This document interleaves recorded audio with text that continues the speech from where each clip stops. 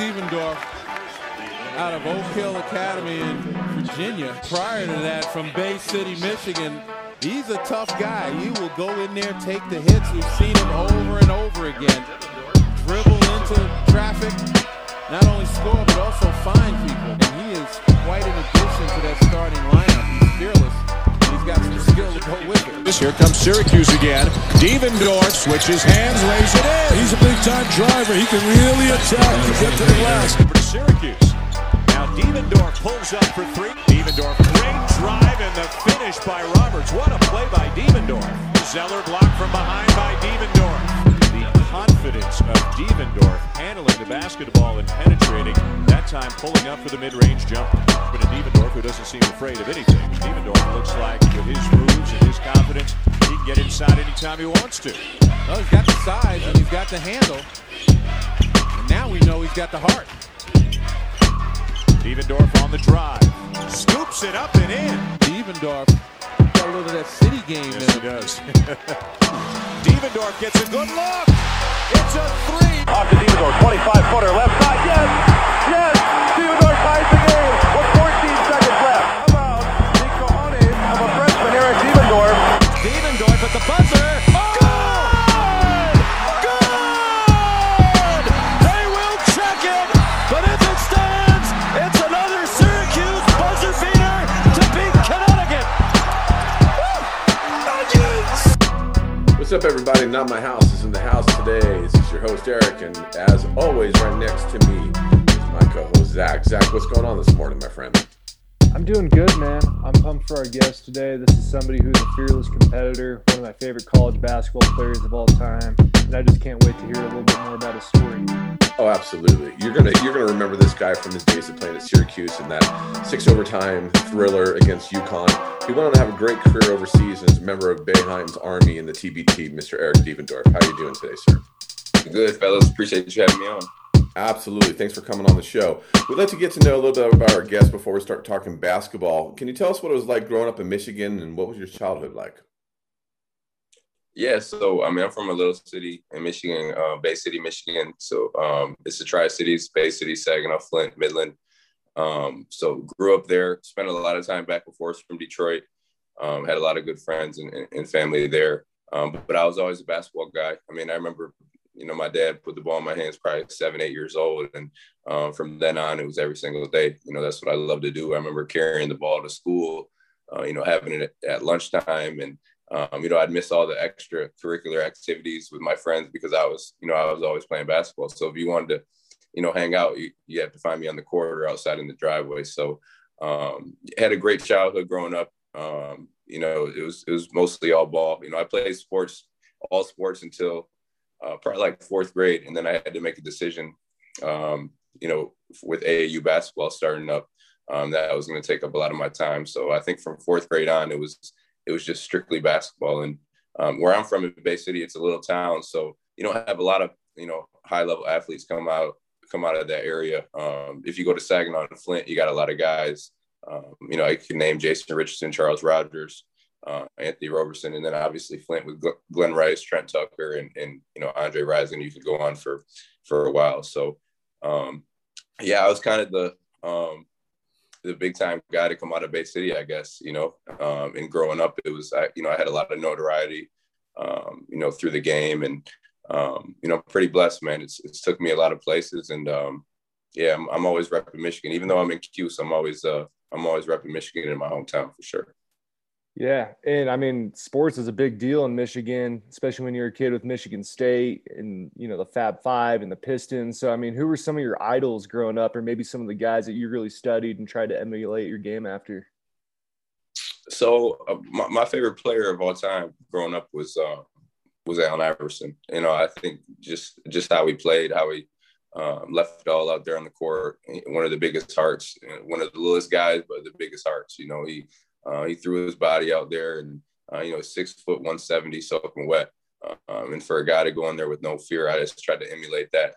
And throughout my career, I was a guy who was fearless, going to the basket, talking a little trash and things like that. But he was one guy that really stuck out to me. Obviously, MJ, he was the greatest of all time in my mind. But AI was a guy who I really loved to watch, and because I could relate to him a little bit more.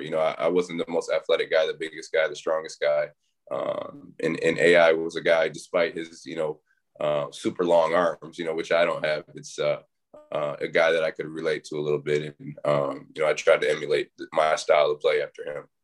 Yeah, and I could definitely see that as far as approach and your mentality. I mean, you guys both had a big heart when you guys played, so that definitely makes a lot of sense. And I wanted to ask if you could walk us through maybe your high school experience and what it's like for you, because I know that you averaged like 30 when you were a junior in high school. So what were those early years like, and when did you realize that, I'm one of the best players in the nation? Well, really, it was early for me. Like I said, I started, really locking in probably fourth grade. I was playing AAU with the eighth grade team in the fourth grade.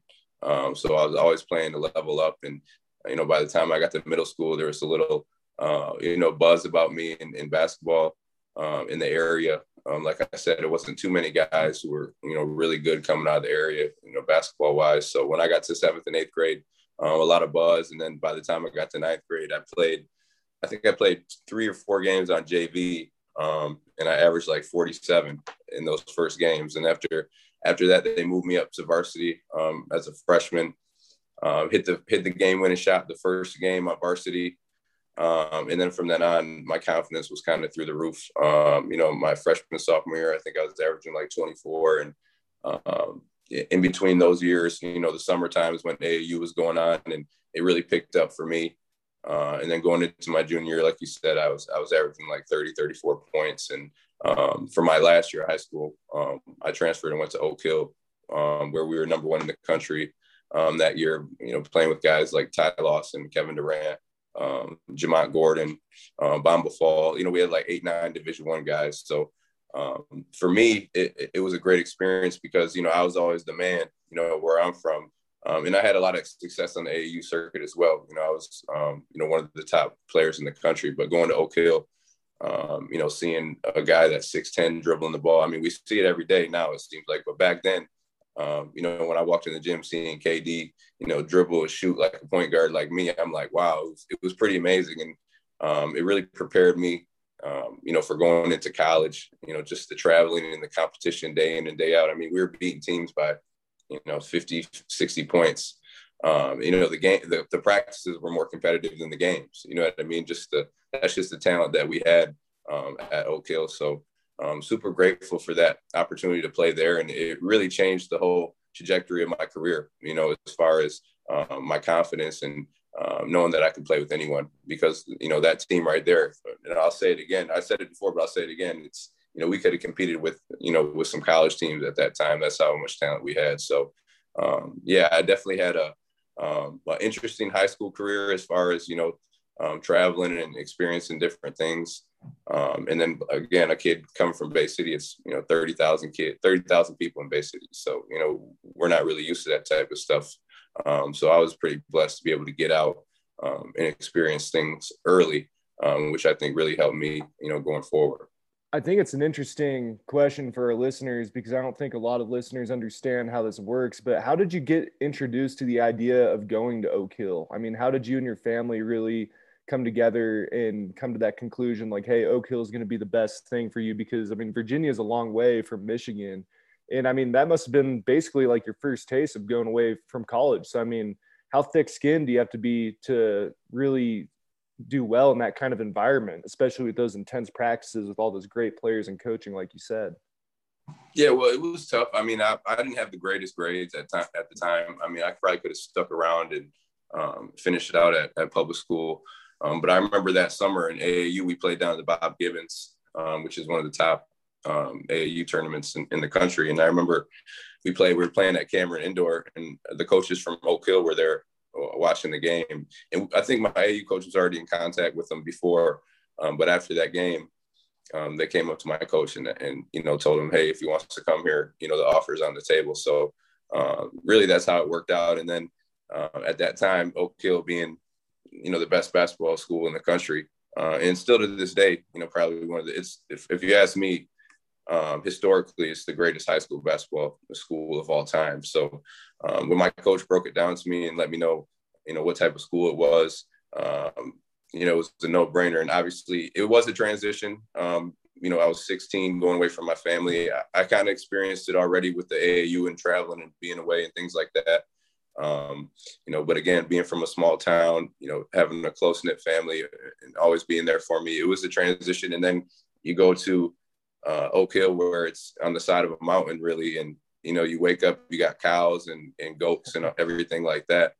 So it was a experience to say the least. And I remember when you got in trouble, you had to go throw hay. That was that was your punishment. But being at Oak Hill, it was strictly ball. We woke up, we had our workouts. We go check in at the church before school, do school, homework, practice, come back, shoot later, and that's how it was on repeat every single day. But again, it really helped me prepare for what was to come. And playing with those guys, I mean, who would have thought this dude Kevin Durant was going to be one of the greatest basketball players of all time.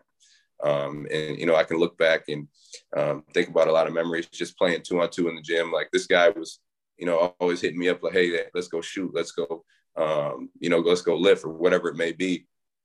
I mean, his work ethic from day one was above everyone else's, you know what I mean? So you could see how he got there and where he is today. But that experience at Oak Hill was an unbelievable experience, man. Like I said, it helped me going forward. And then I'm still in touch with those guys today. I still talk to Coach Smith. And I actually got to give him my Syracuse jersey so he can put it up there in the gym. I want to be up there with some of the greats. It's a lot of guys that came through that gym. It's a gym where it holds probably 150 people. But when you go in there, it opens up and you see these jerseys on the wall, like Rajon Rondo, Josh Smith, Steven Jackson. I mean, those are just some, Ron Mercer, Rod Strickland. It's unbelievable to even think about being able to be a part of that. And I think when I was young, I didn't really think of it like that. But now that I look back, it's like, man, pretty unbelievable family to be a part of. So going to Oak Hill definitely, helped me out in every single way. It's really surprising that, like you said, only holds 150 people, you were saying. It's crazy that you expand on that gym because of all of the, amazing players that have come from that, that school. You would think that you guys would be drawing enormous crowds to have more people there. Do they have plans, do you think, to make it a bigger gym, or is it just, that's just the way it is and that's just the way it's going to be? I think that's just a part of Oak Hill and how it is and kind of the folklore of it, right? I mean, we're 45 minutes to an hour away from everything, McDonald's, gas station, whatever it is. So the people who are coming to watch the game are the students who go there. And then, you have your surrounding neighbors or whatever it may be. And it's not a lot, you know what I mean? So you might have people come travel from, 45 minutes to come watch the games, but then you got a lot of people traveling from outside. Whether it be, recruiting analysts or just people who want to experience that Oak Hill, because when you go in there, you'd be like, dang, this is it. But it, when you hear about it, you're expecting something big and huge, but it's not even like that, man. It's most of the fans are students. And, when these teams came in, the opposing teams, they probably expected something different too. But, whenever they came in the gym, they ended up leaving with like a 40-point loss. So, that little gym right there has a lot of history in it, man. A lot of unbelievable players. I mean, I remember Coach Smith used to take us to his house and just watch old tapes of the old teams, watching like Jerry Stackhouse and Ron Mercer and guys like that. Rashad Caruth, I don't know if you remember that name, went to Kentucky, shoot the lights out. So, man, the history in that gym, regardless of the size, it's so much history. And like I said, it's the greatest, high school, college, or high school basketball school, ever. I got another quick question. I'm a musician, and I've been lucky enough to play some really famous places across the country. Did you get that vibe being in that gym? Like, could you feel that energy from like how historic that place was? So now it's definitely different. I think back then, and just being a kid, you're not really thinking like that. You're just thinking like, I'm the man, shit. I'm trying to do, what these guys are doing, So didn't really have that mindset. But now looking back on all that stuff, what a cool thing to have done and be in that gym with those people, being coached by Coach Smith, one of the greatest coaches of all time, regardless level, high school, college, bro, whatever it is, to be able to bring all those talented guys in every single year, each year, and control those egos, that's a lot, man, because you bringing in all McDonald's All-Americans. You know what I mean? We had, myself, Talmud Lawson, Kevin Durant, and Jamont Gordon. Those were 4 McDonald's All-Americans right there, and then you add in Casey Rivers, who went to Clemson, and he's having a real successful overseas career. So, we had a lot of players, man, and pretty fortunate to be a part of that family. And like I said, we still keep in touch today. I'll talk to Coach, over Twitter or Instagram or something like that. And then the players who come after us, you talk about, I remember talking with Doran Lamb, who went to Kentucky and played with the Bucks for a little bit. And that's just that Oak Hill connection that we have. So the same thing in Syracuse, man. It's a big family, and, these guys always support each other. So it's pretty cool to have that bond. That's awesome. Speaking of Syracuse, I wanted to talk to you about the recruiting process. I'm assuming a ton of colleges were knocking down your door. Maybe a lot of people thought you might be going to Michigan State or Michigan. What was that recruiting process like? Was there any number 2s that were close for you to go to besides Syracuse? What sold you on Syracuse? Well, yeah, you kind of let them go and do their thing. So after seeing that game, I remember telling my AAU coach, like, man, we're going to have to rethink, this thing at Michigan State. I might have to open up and see what's going on with Syracuse. So I remember he called up to Syracuse that next week, I believe. And it was like, hey, he's going to, decommit for Michigan State. Are you guys interested? And they flew down to Detroit that next week, that's where we had our AAU practices. And after the practice, they offered me a scholarship right there. It was Coach Boeheim and Troy Weaver, who is now the general manager of the Detroit Pistons. And they asked me, did I want to go? And I was like, yeah, no, it's a no-brainer. They're like, well, hey, you're here. You're a Cuse guy. So it was tough, man, because, I was the top player in Michigan at the time. And, being a top player in your state, they want you to keep you in state, either Michigan or Michigan State. In both great schools, coaches are obviously a Hall of Fame coach. And I had great relationships with those guys up there. Alan Anderson, Calvin Torbert, at the time, Shannon Brown. I was up there every single weekend. It's only like an hour and 15 minutes from my house. But when I saw Cuse play, man, it fit my style of play. It fit how I wanted to play going forward. And the rest is history, man. If I wouldn't have went to that game in Breslin, then I would probably be a Michigan State Spartan. So I'm happy I went, and I'm happy the way it worked out. Well, the other thing, too, is like both those schools, like, Michigan State, Michigan, are also known for football. And Syracuse is really a basketball school, and there's so much history. I mean, Boeheim being there forever. What's some of the things that you can talk to us about with his character and how he connects with his players? Because, I mean, he's been there forever coaching. So what's his secret that allows him to still be current and connect with all these classes that come in decade after decade? Yeah, Syracuse is considered a basketball school, but it really was a football school. Syracuse, if you look it up, has the most, I think, top 3 Hall of Famers ever. Most Hall of Famers to be in the NFL came from Syracuse. So Floyd Little, Ernie Davis. You talk about the new school. Hey, Jim Bright, I'm missing the number 1 guy. Jim Brown, Art Jones, Chandler Jones. I mean, you go down the line. So Syracuse, obviously now it's kind of been down, but before I got there, it was pretty successful. But I mean, just having a coach at one program for, it seems like 77 years, we have that commonality between each other, all the players. And, I remember the first time I met Derek Coleman and Billy Owens, Sherm Douglas, guys like that. It was like knowing each other for 10 years. You know what I mean? And that's the Syracuse family in a nutshell. Everyone supports each other, young and old. Like right now, I'm, watching these guys, working these guys out, supporting these guys right now, and trying to just give them tips and things like that. But we're so close knit as a family. I don't care if you haven't met anyone. And Coach, it's because of Coach Boeheim. Like, he makes it like that, and he's a guy who's not going to say a whole lot, right? He just expects you to get the job done, and he runs it like an NBA team. He's going to give you the freedom. He's not going to give you curfews and a whole bunch of rules and things like that.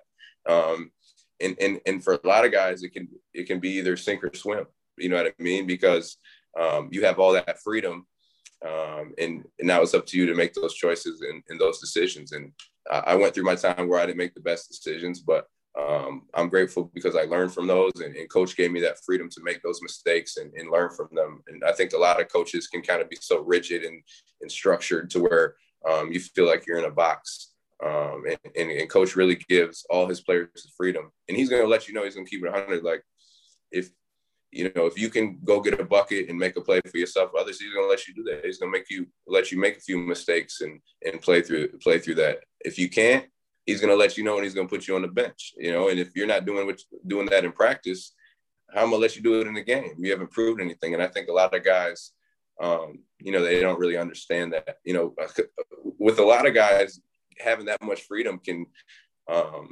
almost be a bad thing, I guess. You know what I mean? Because they're not used to that structure and things like that. So everything has its pros and cons, but I think coach, he let it be your decision, your choices. Whatever you were going to do with your career, it was up to you, and I'm thankful for coach. And even to this day, like, he's there whenever you need him. I could text him and ask him some advice. I texted him the other day about something. He's like, fuck, no, you shouldn't do that. You know what I mean? Just like, he's a guy that you can always reach out to. And he's a guy that he's the Syracuse. I mean, that's him. He's Syracuse. You know what I mean? And without him, I don't think we would all have this type of commonality between each other. And it's pretty cool to have that, man. I mean, I'm real good friends with Derek Coleman and Billy Owens, Roosevelt Bowie. Like, these are big time names that if you're a Syracuse fan, not even a Syracuse fan, just a basketball fan in general, you'd be pretty hyped to meet these guys. So pretty lucky and fortunate to, be a part of that family. Yeah, it's an amazing culture. I think I read somewhere that Boeheim was roommates with Dave Bing, to give our listeners an idea of how long he's been there. So it's really cool that you have two programs that you came out of, like Oak Hill and Syracuse, is so much, tradition. That's awesome. And one of the guys I wanted to ask you about is GMAC. I mean, he's one of my favorite players out of Q's. From a viewer standpoint, I always felt his leadership, so it made him such a great player. I think you're a freshman his senior year. So what did he teach you specifically that you carried throughout your career, and how hard would you say that he pushed you in practice? Yeah, GMAC, one of my really close friends. I just spoke to him the other day. We keep in touch all the time. And I was a freshman his senior year coming in, and, we're both the same type of guys, the same mindset, the both like getting at you, killer mindset. And that's why we work so well together. When I made a mistake, he was like, man, fuck that. Let's get up and let's go right back at him. Like, he was there for me, when I maybe didn't believe in myself, even though I always believe in myself. But, freshman years, you have those ups and downs. He was always there to pick me up and like, man, we ain't worried about that. Let's get through it. Let's continue to go. And we go at each other in practice, in the games. If I missed him, he'd yell at me. He'd let me know, man, why are you looking over there? I'm right here. Like, regardless if that guy's open and he's open, I better get that ball to him. So, such a unbelievable friendship that we have continued to grow throughout the years. And my freshman year was special, man. When we were able to go on that run in the Big East tournament, 4 games in 4 days, and all those shots that he was making. Besides the 6 OT game, that run right there was probably what really sticks out in my mind in my Syracuse career. Being a freshman, playing against those guys. I mean, we were playing against, we played UConn, number 1 in the country. They had 7 pros. Then we played, we played Cincinnati first with James White, Devin Downey. Then we played UConn with like Josh Boone, Rudy Gay, and all them. And then we ended up playing Georgetown and Pittsburgh. So like, those were the real Big East years. You know what I mean? So, and I feel that even going against those teams, like, our backcourt was just up there with anyone. Like, we had the top backcourt in the country, one of the top backcourts in the country. And it was all mindset, like 2 fiery white dudes just getting after you, you know what I mean, on the court. And I love that guy. That's how he is with coaching, I think. And that's how I'm as well. Like, our approach is that type of mindset with these guys. And I think even, sometimes, nowadays these kids can be missing that. They're so talented, a lot of talented kids out there, but the mindset is what really separates you. Are you hungry enough to want it? Are you just out there and there's no friends out there? You know what I mean? You're out there to compete and play hard. And that's the mindset and qualities that GMAC and myself had playing together. Yeah, I mean, GMAC was fiery, and I just loved how Coach Boeheim had his back, when the media was all over him. Boeheim stood by his point guard, with the overrated, with the question mark shirt, things like that. Like, I mean, he's truly one of my favorite Q's point guards, outside of yourself, obviously. But I'm glad you brought that 6 overtime game, and I'm sure somebody asks you every time they recognize you. But, I mean, you played 61 minutes in the Garden. I mean, do you even remember that game after playing in that? And, I mean, what can you tell us about that night and just how exhausting that was, but also how special of a night that was?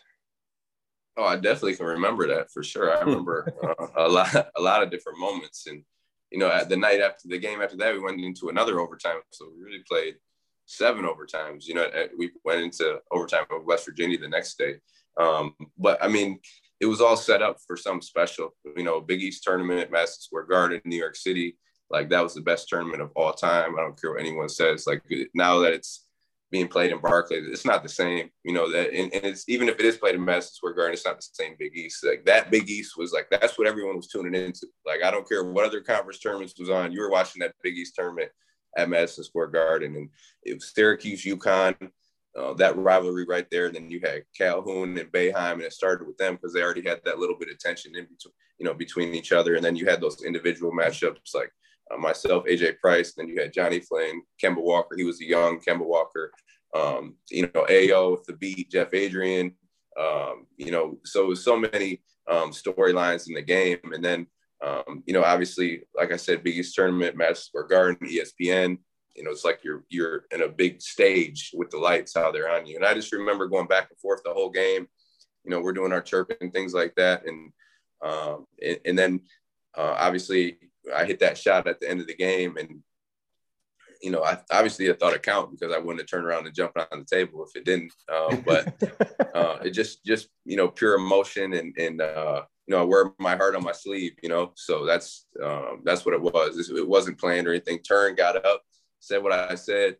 Showboated for a little bit, and then they waved it off. Had to come back down to reality. And I remember Coach in the huddle was just like, all right, let's go out there and do it again. You know what I mean? And then we had Coach Hopkins, who's now the head coach at Washington, who was as fiery as they come. And I just remember him coming at me and just, putting his head in my chest, and just like, he does some crazy stuff, but he probably was like rubbing his head on my chest or something like that. And just to get me back going, like, man, fuck that.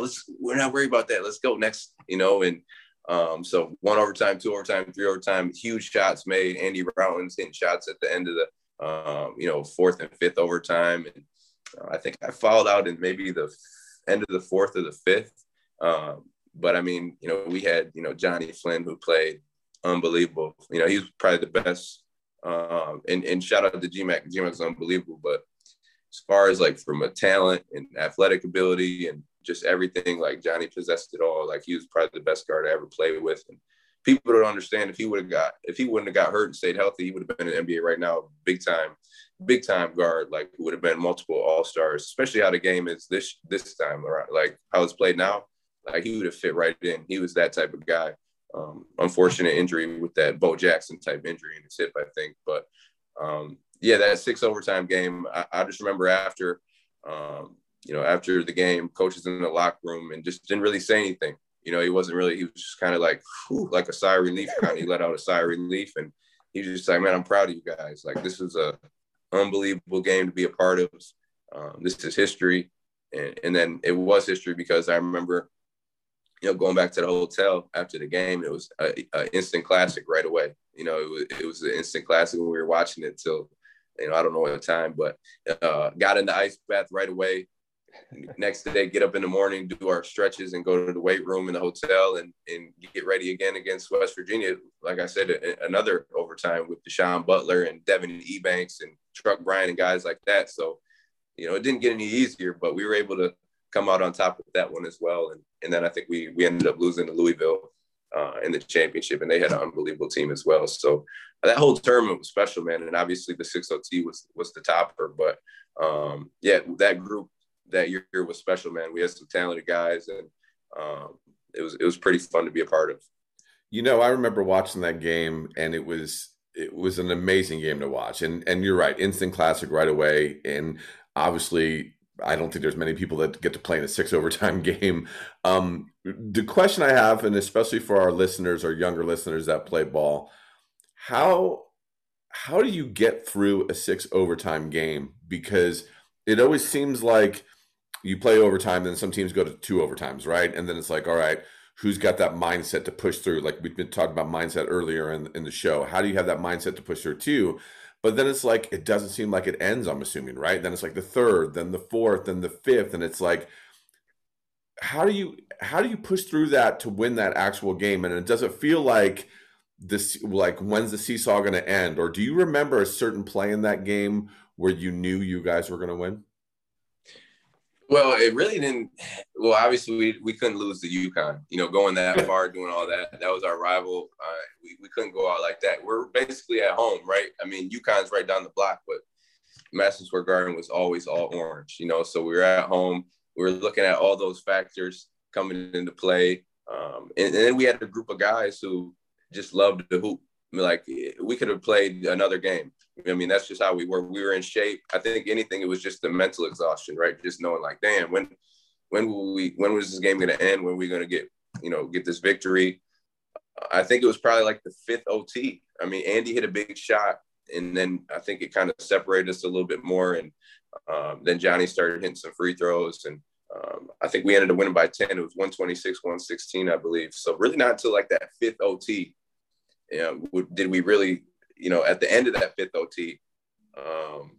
No, matter of fact, it was really the 6th, because Andy hit a big shot to tie it to go back in, I believe. Then we got into the 6th, and then we started stretching it out a little bit more. I was fouled out of the game by then, but it was the whole game, like, back and forth. It wasn't really a moment until the very end to where we knew, like, all right, damn, we're safe now. And like I said, we couldn't have lost to UConn. Like, anytime you hear people talking about the 6 OT game, you never hear them talking about UConn. It's always about Syracuse because UConn lost, and they don't want to talk about the 6 OT game either. I mean, one of the greatest college basketball games of all time, in my mind, the greatest college basketball game of all time, and you end up on the losing end. You don't want to hear about that, so pretty lucky that we won. And like I said, everything was set up, Madison Square Garden, ESPN, going against our rivals. So it was a pretty special game, man, for sure. Yeah, I mean, you make an excellent point about UConn. I never hear anybody talk about UConn. It's always Q's. That's a really good point. I got to ask about the zone defense because obviously Syracuse and Boeheim is known for that zone defense. There's a lot of average fans out there who think zone defense is almost the easy way out of defense, kind of like a lazy defense. I'm a coach. I know that's not the case. How much film, effort, time, and practice do you guys put into that zone to really master that? And are there any secrets to it that you're able to share that make it so great? Well, I mean, the secret is you got to have the players who know how to play it. Obviously we recruit the athletes, the athletic guys up top, in the back who could, get a lot of space who can cover a lot of space just from one side to another. And then, you got to know the rules. You can't just go in right away and figure out how to play it. It's going to take a little bit, a lot of trial and error. And when the rules are, when it goes into the high post, guards out to the shooters, forwards drop, and then it's going to be one-on-one with, with that center and that guy in the high post. So, the biggest thing is you just got to be active in it. You got to be moving around. When you start swinging that ball, that's when that athletic ability comes into play. You're able to cover space and be there for the shots. And a lot of times that's when, offensively teams start settling and just shooting the first open shot. And you're playing into our hands because now we're playing the percentages, right?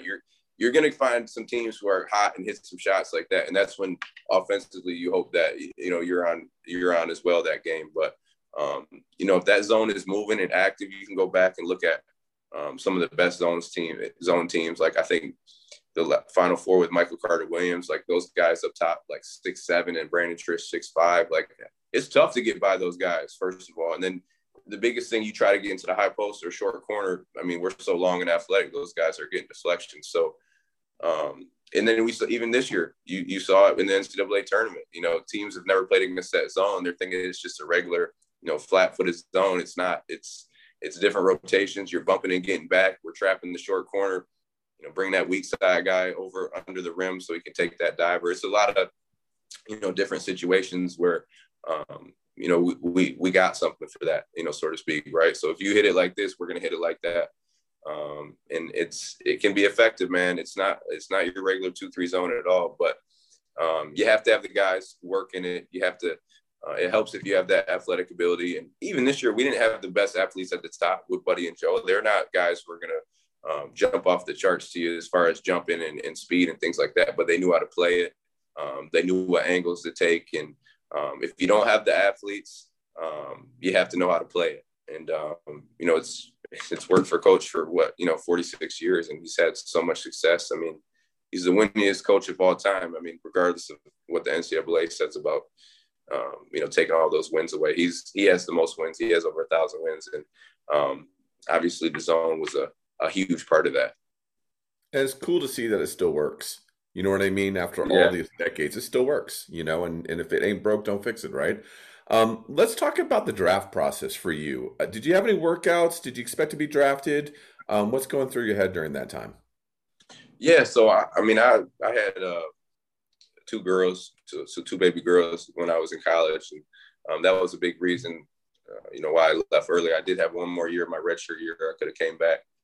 People always talk to me about that. He could have came back, broke the scoring record, all that. Yeah, I know. But at the time, that wasn't my mindset. Right now, my mindset is totally different than when I was in college. I was a 21-year-old kid. I was doing a lot of stuff. So, I had draft workouts probably for about 22 teams.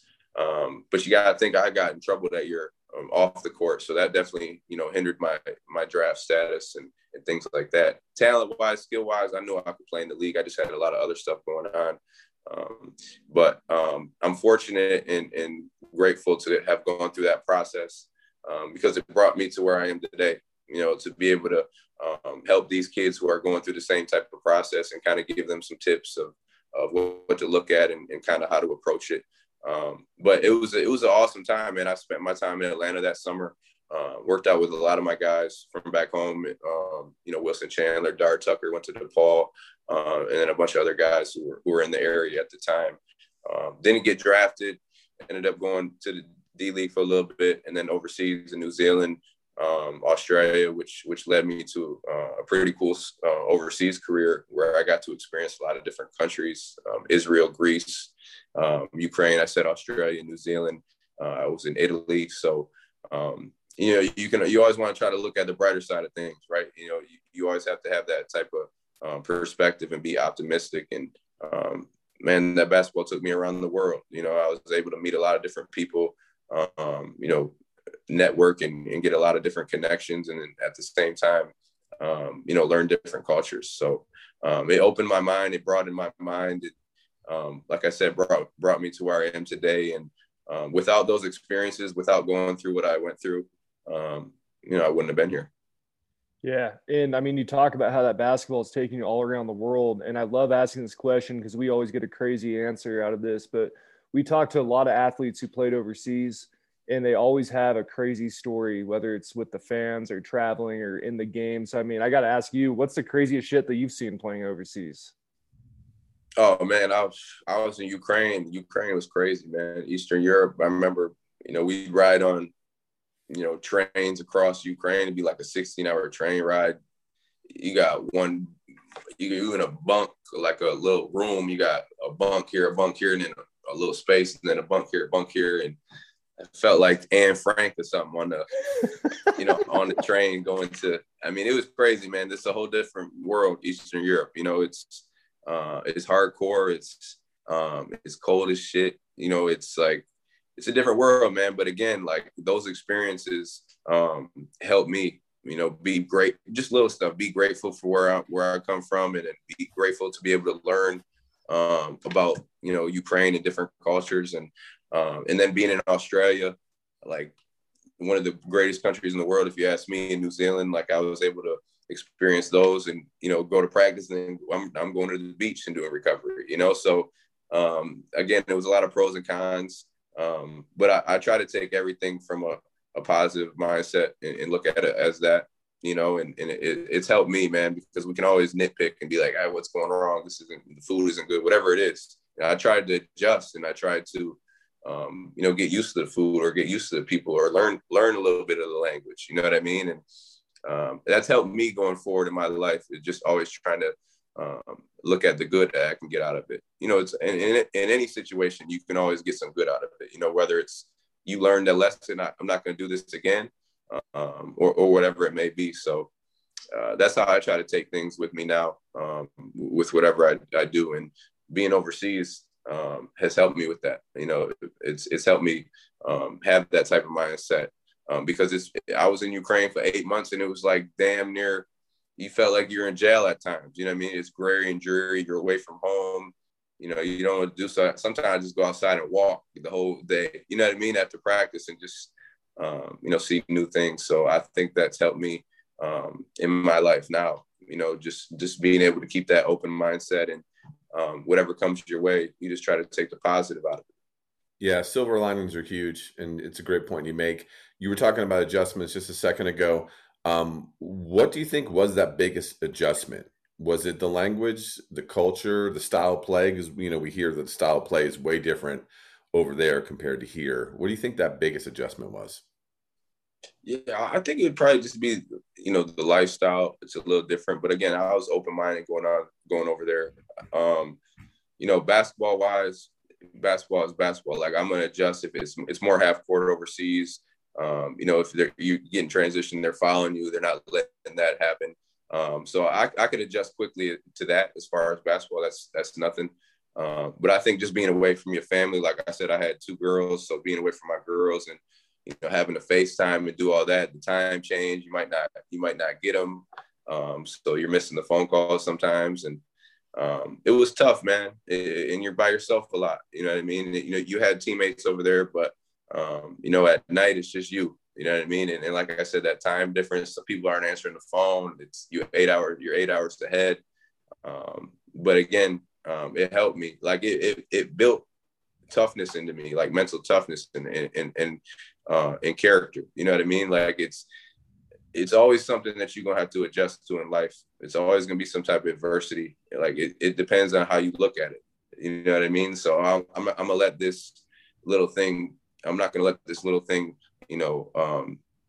have me curl up into a ball and not do anything with my life. I'm going to try to attack it and see how I can maneuver around it and make the best of it. And, that's why I try to do overseas. I try to meet more people, meet people over there, learn the language. I had a family over there who would take me and my teammates out to eat at one of their little lake houses or whatever. And they're, they don't speak any English. So, just that experience, like coming from where I'm from, it's 30,000 people where I'm from. I go back home, I tell people about what I'm doing. They can't even fathom it. You know what I mean? They haven't even been off the block or to the next city, an hour away.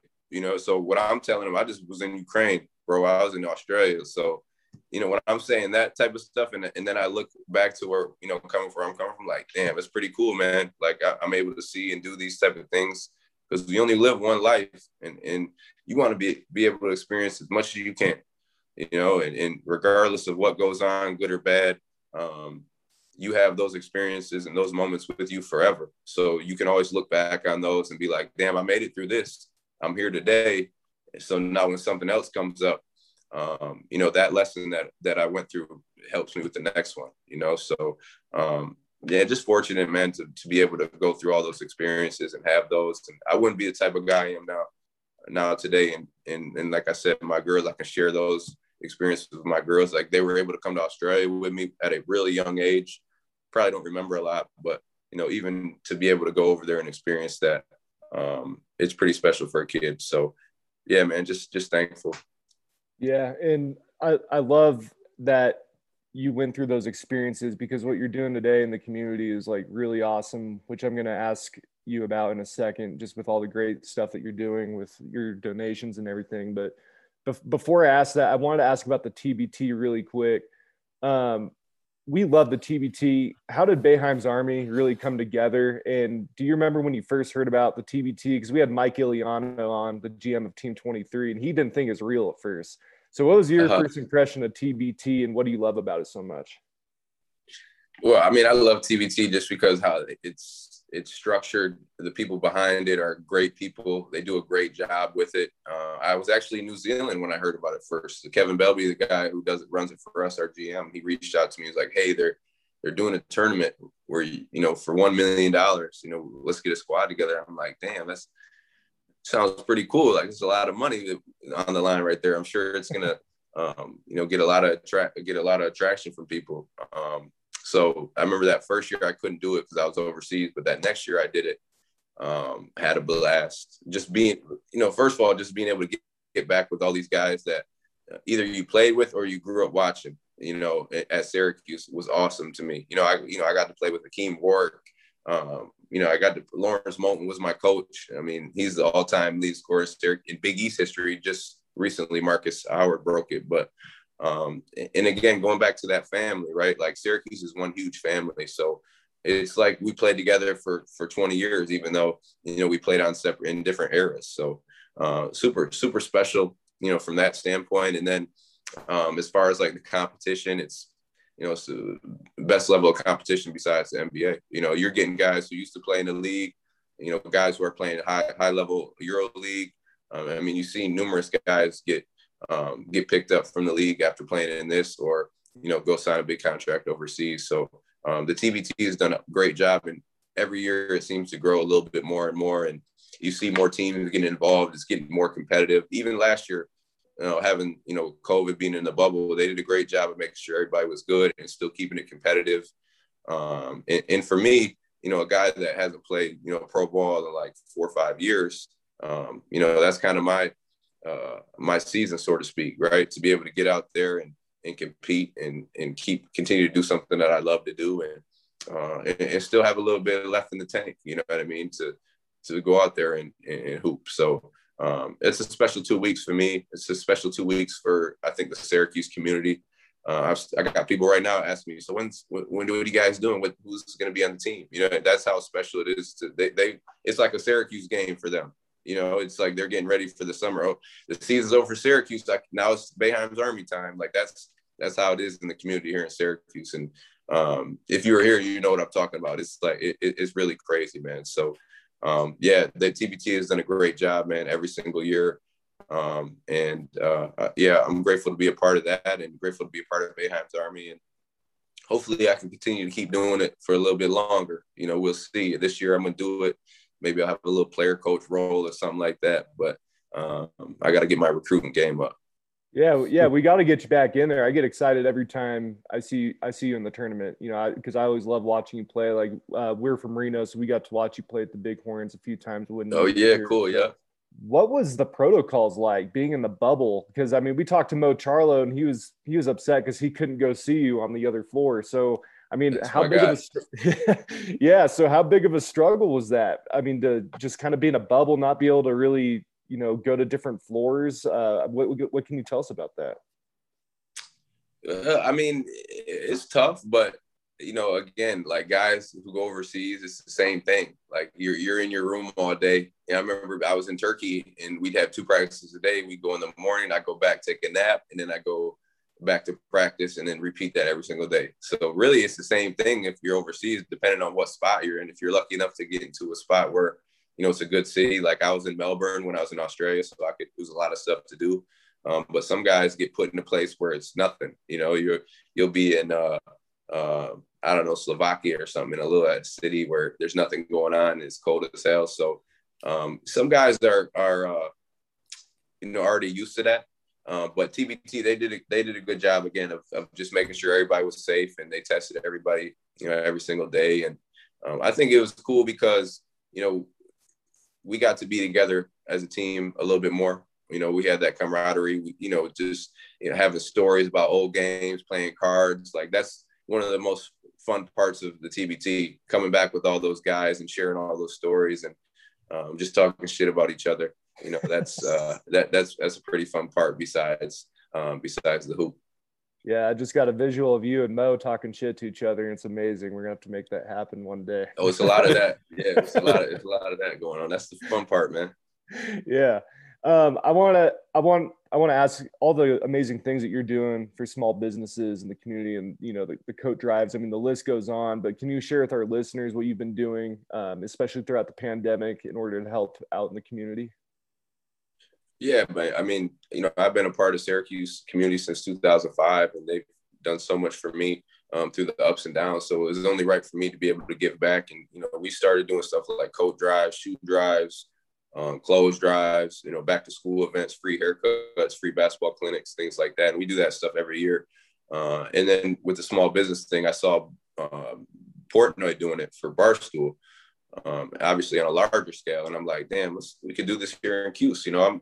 I'm lucky enough to have a platform here in Syracuse that, I can reach a lot of people and a lot of people can help me out, when I put it out on social media. So that's what we did. We started a GoFundMe. I put it out on social media, and within 2 days, it was like 25,000 raised. Wow. And then over that month, we ended up raising like 80,000, and we ended up giving that out to 18 different small businesses here in Syracuse. So man, it's just something I want to do. I want to help out regardless of Syracuse. I went to Detroit Mercy for a year and coached there, and we did a big coat drive in Detroit. And if you know anything about Detroit, they really need it. Certain areas definitely do, and we were able to do that and give coats back to the children's hospital. So I just want to do stuff that is going to leave an impact on people, for the good, and for me, the whole thing for the small business was to try to get other people to do the same thing. You know what I mean? Like, okay, damn, he's doing this. I could do the same thing, because it's not like I'm not a celebrity or anything like that. Maybe in Syracuse, you could say that I am a little bit or whatever, but if I could do it, why can't you do it? You know what I mean? It's just about gathering people around, and when it's for a great cause, people want to help out. And that's what it is. I try to get ideas to where, we can help kids in the community. We can help, anyone in the community and make that impact. And the more and more I've been doing stuff, the more people wanted to get on board and help out, like with businesses or whatever it may be. And like I said, that Syracuse basketball is just giving me that reach where I can get a hold of people who, have the power to make things happen. And, man, we're going to continue to keep on doing it. Like we raised after the 80,000, we raised another 100,000, and we're still giving that out to businesses. Right now, we just gave 15,000 out the other day. So I just want to continue to help the community that's helped me for so long and stuck behind me. And it's the right thing to do. And I think when you do good things with a pure heart and pure intentions, things just open up. Other things come about.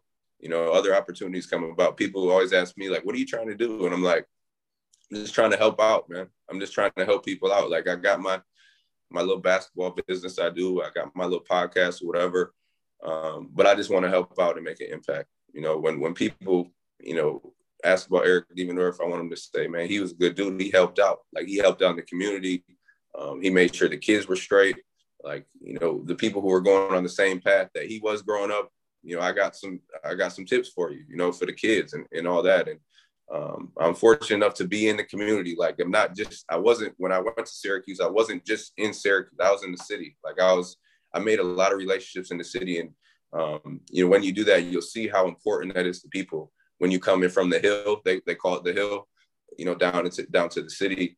They really respect that and love that. And, I've been here since 2005, and I get the same love like I'm playing. You know what I mean? And I think that's a big part of that is just being active in the community and doing stuff for the community, because they see that, you know what I mean? And it's pure. I don't care about, recognition or anything. I put it on the news and do that so other people can see it and they can start doing it. That's why I do it. That's why, I try to put it out on social media so everybody can get together and help out, because that's how big things happen. Not just from me starting, it's from, me putting that idea out and everybody kind of get the ball rolling. That's how you get $80,000.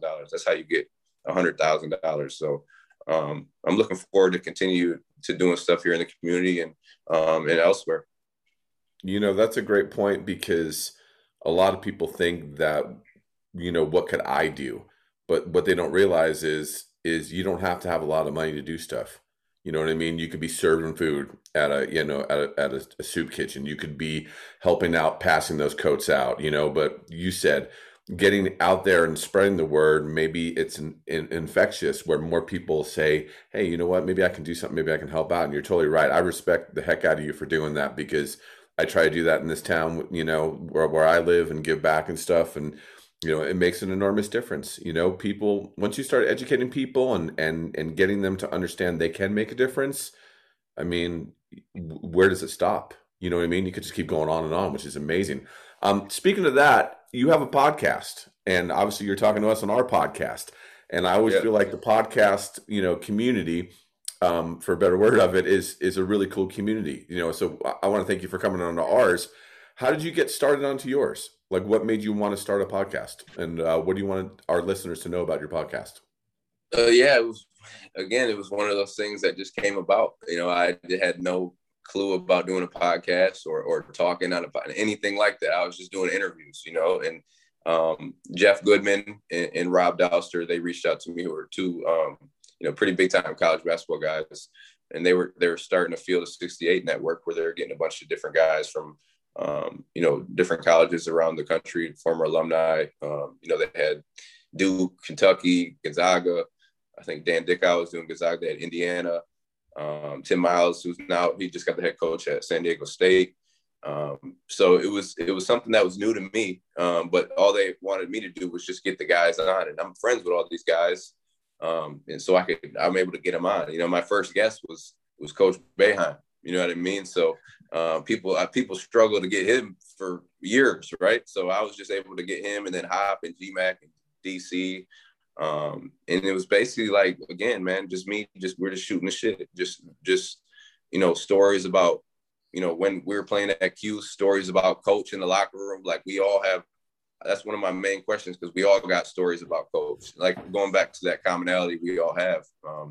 You know, not a lot of universities can, you know, have those conversations because they've had, you know, 5-6 different coaches, you know. So it's been a fun ride so far, man. And it's been pretty successful, I guess. You know, they said it's gotten a lot of downloads and views and things like that. And again, I'm still kind of new to everything, but you know, we've got some ads and sponsors on, and I'm just having fun with it, really. You know, we're just talking basketball, and I do radio up here for Cuse, like for the games and stuff. So I'm already, you know, talking ball all the time, and you know, love to have these guys on that are my friends, and just talk about the old memories, talk about, you know, their playing days now. I just had Michael Carter Williams on the other day, he's an unbelievable speaker, and you know, just sharing about his time at Cuse, and then now obviously being in Orlando, you know, transitioning from college to the league and things like that. So the Scores Table podcast, man, it's been pretty cool, been a fun ride, and we're gonna keep it going for a little bit.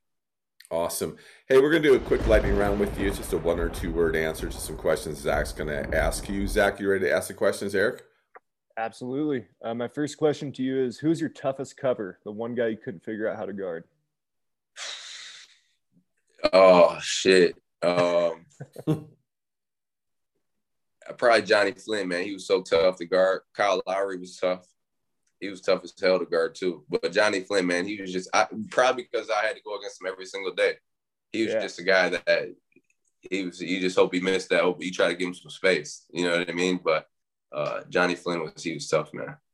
Who had the biggest impact on your career? Biggest impact, probably my parents. You know, my mom, my dad. They were always there for me. You know, my dad passed away probably 6 years ago, but him and my mom were always there rooting for me. And my mom, she didn't know anything about basketball. She just knew I played, you know what I mean? And then she as you talk to her, she started to learning the game. So just, you know, having them there with me, always supporting me through everything. Even when I was a knucklehead, you know, they're always there for me. Sounds like my mom, man. She learned the game as I played too, for sure. No doubt.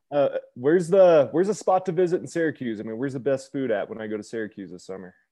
So you asking me? I eat plant-based, so I'm vegan. So it's a little bit different, but we got a lot of spots, possibilities. Obviously, they'll say Dinosaur Barbecue, Mom's Diner. That's the top one right there. Mom's Diner. That's where like all the Syracuse athletes go for breakfast. Alto Cinco, that's another spot. That's a good spot. It's a lot of low key spots that you wouldn't know about. Cuse is a good city, man. The downtown is picking up. It's a lot of cool little spots to go to. For sure. Was there a reason that you wore number 23? Just I always wore 23. Probably MJ. That was the guy. You know, Mike was my guy. I told you him and AI. So it was number 3 when I was in middle school, and then after that, it was 23, and that's what I stayed with. Okay. All the former Reno Bighorns that we have on, they all say that they just stayed in their apartment and didn't experience the city. But I got to ask, did you get to experience the city, and did you have a favorite spot in Reno? Or what's your favorite Reno story? One of those two. Man, so I played in Reno with Mo. Mo was my guy. That was my man. And then Will Blaylock, Bobby Simmons, Antoine Wright. I can't really remember what spot. We were in the apartment most of the time, just kicking it with each other. But I guess I don't know if it's a spot. It's a strip club, right? It's a strip club, right? It was across from I guess the arena, for real. I mean, it was right there, and then they had the gas station right there. Men's club. Right. Okay, yeah. So they had the little wings in there and all that. We would just go in there and kick it, you know what I mean? But I guess we didn't go out a lot, you know what I mean? Casino was cool. Like, we were just chilling in there. I remember my guy Damon Jones, we call him Unk. He was in there. He's gambling, and we just be in there kicking it with him. And I remember Rayford Austin would come in there sometimes, and it was just cool to kick it and just shoot the shit with those guys. Yeah, man, I love that team. I forgot Damon Jones was on that squad. You just brought back a lot. Man, I was talking to him the other day. He's a funny dude, man. He is a funny guy. Yeah. We just used to laugh at him on the bench. He seemed like he's just always cracking you guys up during the games and stuff. But he was, he was on his way out then. You know what I mean? So he was just kind of enjoying the ride. Right. But my final question in lightning round, what's your favorite basketball memory if you had to pick just one? I think I know the answer, but I always ask it anyway. Yeah, if I gave you any other answer, then I'd be executed, right? I mean, it's got to be the 6OT game for sure. I mean, that just sticks out of my mind like no other. Absolutely. Is there anything that you want to add or promote? Yeah, so I mean, just the podcast, we talked about it. It's Scorer's Table Podcast. You can get it on Apple, Spotify, or wherever you get your podcasts at. And then my social media is at ED23Hoops. It's on Twitter and Instagram. I have my own basketball training facility, ED23Hoops, where I do group workouts, individual, team, camps and clinics and all that. So check me out, ED23Hoops on any social media you got. And then the podcast, The Scorer's Table, you can get that anywhere you get your podcasts at. That's awesome. Hey, I want to say thanks for being on the show. I really enjoyed talking to you. I really enjoy hearing how much you give back. Loved hearing about the 6OT game because I totally agree with you. That's the best college basketball game I've ever watched in my entire life, hands down. Zach, is there anything you want to add before we let Eric out of here? Yeah, man, I just want to say thanks for your time. I mean, you're truly one of my favorite college players of all time. Loved watching you live in Reno, man. And I just really appreciate what you're doing in the community, but also for the youth. I see all the videos that you're posting during like the quarantine with the ball handling drills and just really teaching the fundamentals. And that's important. It's a lost art. And it's guys like you that are really not only helping the community, but also helping the youth coming up in basketball. So I respect the hell out of you for sure. I appreciate you guys, man. I appreciate you having me on. Let me share my story a little bit, and much success, continued success to you guys going forward with the podcast and everything else. I appreciate that. Make sure you stay safe out there. Appreciate your time. Absolutely. Take care, guys. You too. Thank you. All right.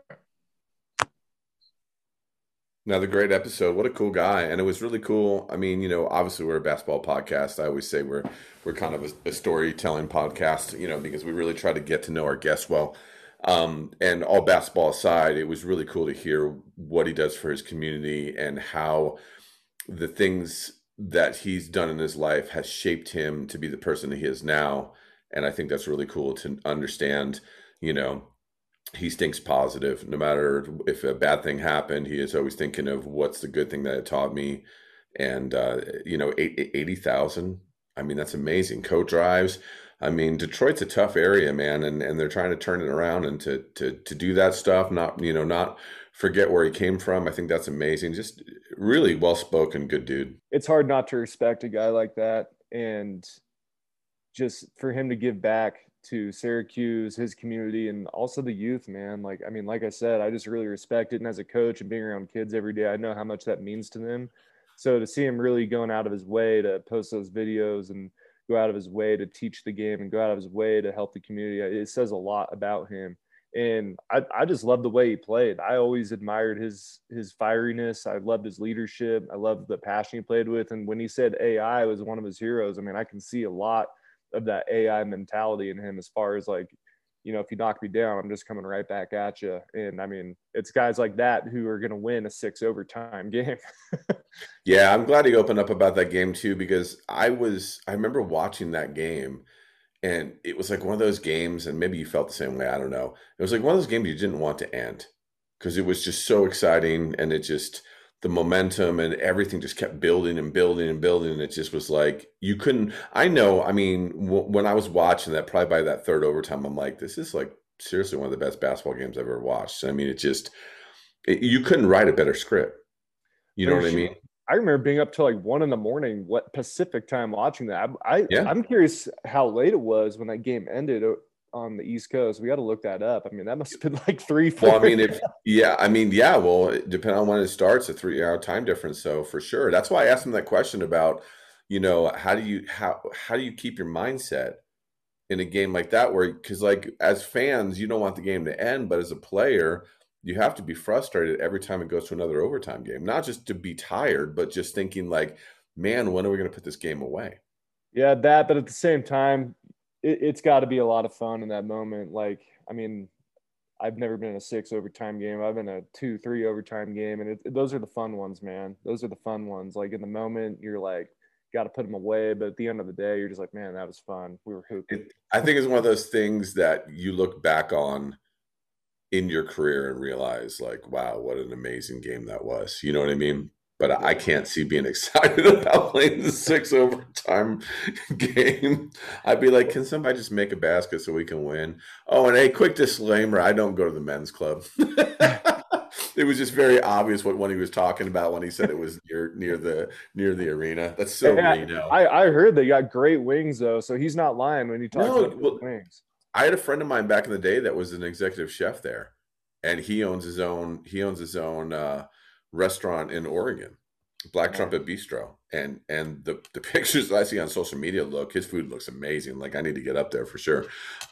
Quick plug, right? But yeah, their food's no joke, supposedly. I mean, I know people who go there just for the food, honestly. Yeah, like it's right. Good stuff. I don't know if you know this, but we charted in Vietnam this week now. What? Really? Yeah. Nice. So add Vietnam to the 16 places we have charted. 17 now. Yeah. Well, yeah. Add Vietnam to 16 plus 1, 17. That's right. It is. Yeah, it's amazing. We were like, we were in top 5 in basketball, and then the Kane Ma episode was number 2 downloaded. Nice. Hell yeah. Yeah, which is really cool. It's nice to see that, you know, it's just nice to see that stuff happening, and it's all because of you guys. So thanks so much. You know, it's the same spiel every time, you know that. But if you're a new listener, you know, we appreciate you finding us, and go back and listen to some other episodes. We've had, you know, Hall of Famers on, 6 Men of the Year. We've had, all-star players that played in all-star games. I mean, we've had a lot of great players. I mean, Oscar Schmidt, Dina Raja. We've had best-selling New York Times authors. We've had GMs of the TBT, Heisman Trophy winner, Charlie Ward. We've had a lot of great people on. It's because of you guys. So thank you so much for checking us out and spreading the word. Anything on social media always helps us for sure, especially giving us reviews on Apple. Whether you listen to us on Apple or Spotify or wherever you do, we greatly appreciate you doing that. We really do appreciate it. Zach, is there anything you want to add before we get out of here? Just a big thanks to Mr. Devendorf, man. Just loved hearing his story. Loved hearing about everything that he's continuing to do after basketball. I think that's I think that's what I love most about this podcast is what we learn about all the great things these guys are doing after basketball, and what he's doing is really moving, man. So much love to him. Yeah, I completely agree with you. Ladies and gentlemen, make sure you stay safe out there. Be good to each other.